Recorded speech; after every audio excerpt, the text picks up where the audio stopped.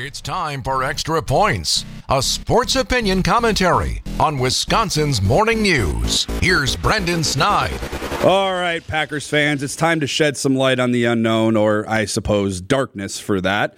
Aaron Rodgers is a four-time MVP, a Super Bowl champion, and really arguably one of the best throwers of the football we have ever seen. And chances are you fall on one of the two sides of either loving him or hating him. And I'm sure, as probably most of you know by now, that dislike just doesn't lie outside of the fan base. It is rumored that Rodgers and his darkness retreat could be wrapping up this week, and that will likely come with a decision for the veteran quarterback: play in 2023 or, well, retire. If that choice is to play in 2023, the question will remain: play for who? The Packers or somebody else?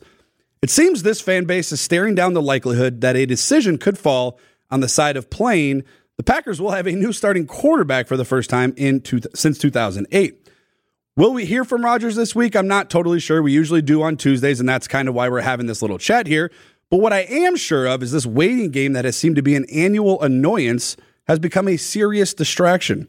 Rodgers doesn't owe the Packers a whole lot, but he does owe them a decision, and quite frankly, soon. What will the Packers do with that decision? Well, that's honestly a whole nother argument for a whole nother day. However, the right decisions are usually the tougher decisions, and sometimes you just know when it's time to move on. And in this case, it is time.